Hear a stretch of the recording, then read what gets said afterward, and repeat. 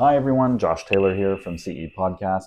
So today we're just going to talk about some summer tips with your dog, summer safety tips for your dog, however. Definitely water, right? We want to make sure that we're giving plenty of water to our dogs. So important when it comes to the heat. Don't be shy to have like something like a kiddie pool or a little sprinkler system, whether it's in the front or the back. That's going to be great. Another thing too is inside the house, ice cubes are a great way for them to cool down. So you can give them some ice cubes. They can play around with them. It's fun. It's cool. It's perfect. Remember too, those big long walks, make sure that you're checking that street or the cement. It could be very, very hot for their pads. So you do want to make sure that, it's the heat isn't too high when it comes to walking. And if it is, and you have to absolutely walk your dog, make sure that you're trying to walk on the grass or, just try to keep those pads safe, okay? Goes along with beaches too, by the way. So when you're at a beach, the sand could be extremely hot. So again, please keep an eye on that. Make sure that, a lot of the times they won't even let you know that it hurts. And sometimes they will, of course. But again, we just want to make sure that, that we're keeping them, in check and that everything seems to be doing okay.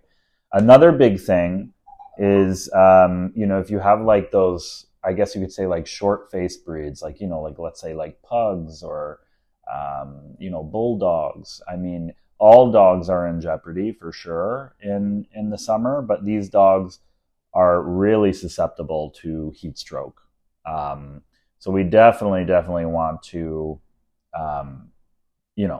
keep an eye on that, right? Another thing too with the signs of heat stroke, we could be looking at like heavy panting or excessive drooling or balance problems even. Their gums usually go like a little bright red if I'm not mistaken. So, these are definitely typical signs that like, oh boy, this is not good. We need some, we need to possibly even get medical attention, right? Advanced stages would be stuff like, vomiting and, like really labored and noisy breathing. These are big signs that like, we're in a little bit of trouble here. We should be going to the vet immediately. Okay. I feel like this one is an automatic thing. Okay. But don't leave your dog alone in a hot car. I think we know this one, right? I think a cracked window is not enough. They say that, even with the even with the windows down, it would still be just as hot as whatever the actual temperature is. So your dog cannot survive in a hot car. So this is definitely a big no-no. And of course, when it comes to the summer, this is when we like to exercise and we like to actually go and explore and do things. Just keep in mind that you want to avoid strenuous exercise, especially when it's really hot, right? So again, keep that in the back of your mind when you are going through this. So it could be like, you want to go for a hike, or you want to just go for a run. If it's like midday and it's like, scorching, like it might just be better for you to do this, on your own. If not, remember, please, plenty of breaks, make sure that they're drinking tons of water. They even have little cooling vests. So there are things, but you definitely want to avoid the strenuous exercise for sure. And when it comes to short-haired dogs, just keep in mind that, they can actually get sunburned, right? So you do want to keep an eye on that, especially these days. It can be scorching in the summer. You're out for 5 minutes and you're already burnt, at least for some of us. So again, keep that in the back of your mind. Sunburns, you know, it's not just humans. They even have they even have sunscreen for dogs, by the way.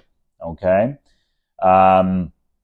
Of course, you know, ticks and mosquitoes, this is like the peak time, right? So make sure you're doing little skin checks and checking all of their, you know, the bottom, even like their mouths, all of it.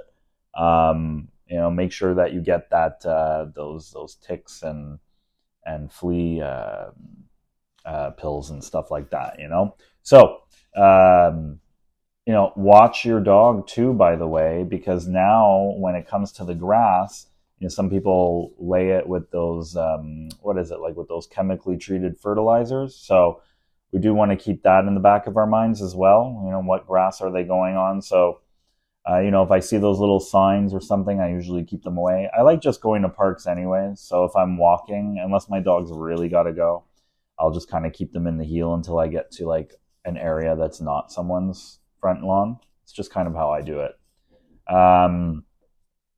And I guess another thing, you know, is, you know, shaving your dog.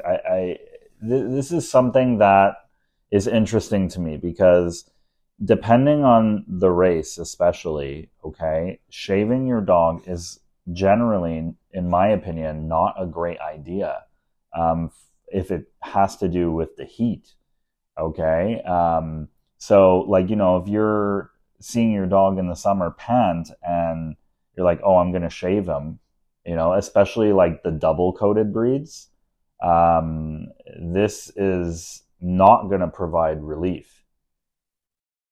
Okay, so it will actually make it worse if you shave it, all right? Because the coat is actually maintaining a lot of the heat out of the body.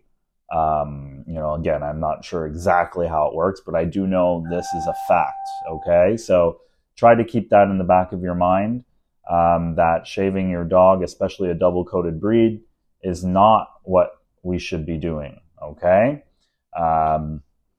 Another big thing, okay, is we're going to be dealing with a lot of fireworks, okay? So fireworks are going to be a big problem in the summer, okay? So do yourself a favor, and when it comes to like Canada Day, Saint Jean, all those kind of days, everyone wants to bring their dog with them, okay? When they go see the fireworks, I get it. It's a family thing. Let's go see the fireworks. Personally, this is probably the worst idea ever, okay? I understand if you have a dog who, let's say you've done this before and they don't have any noise phobias or whatever, sure, by all means, okay? But dogs who are a little bit more on the skittish side or unsure, or, you know, dogs who are on like, you know, could be on like anxiety medication, you know, stuff like this, because of the way they act when it comes to noises, chances are fireworks, not a good idea, okay? And remember the dog tags, okay? To keep the dog tags on. Now that it's summer and we're letting them off the leash, right? It's very common that they're running away from us, right? Or, you know, maybe we can't get our dog back or whatever the case is. So let's just make sure that we're actually you know, keeping those ID tags on so that, you know, worst case scenario, if our dog does get lost, we know that someone will report it, right? Another big thing that I think we should talk about is just training in general, okay? So when I do training, especially on really hot days, I will not be shy to cancel a session with a client if it's outside and it's blazing hot. Heat stroke is a real thing and it really doesn't take much time. Okay, so I would really consider making sure that we are doing our best to, you know, maintain dog training at low temperatures. All right, this is a lot of mental stimulation, a lot of activity, especially if you're doing things like heel, or, you know, recalls, or, you know, things that involve a lot of walking around or running. This is also a big piece of it too, right?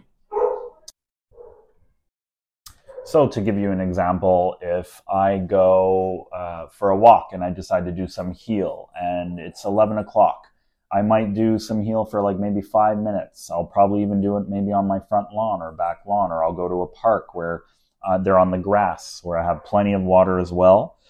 You know, you want to keep it very, very light though, 5 to 10 minutes max. Okay, this is so important. So important when it comes to these summer safety tips. I hope this helps. Please don't be shy. Reach out if you have a topic you want me to discuss.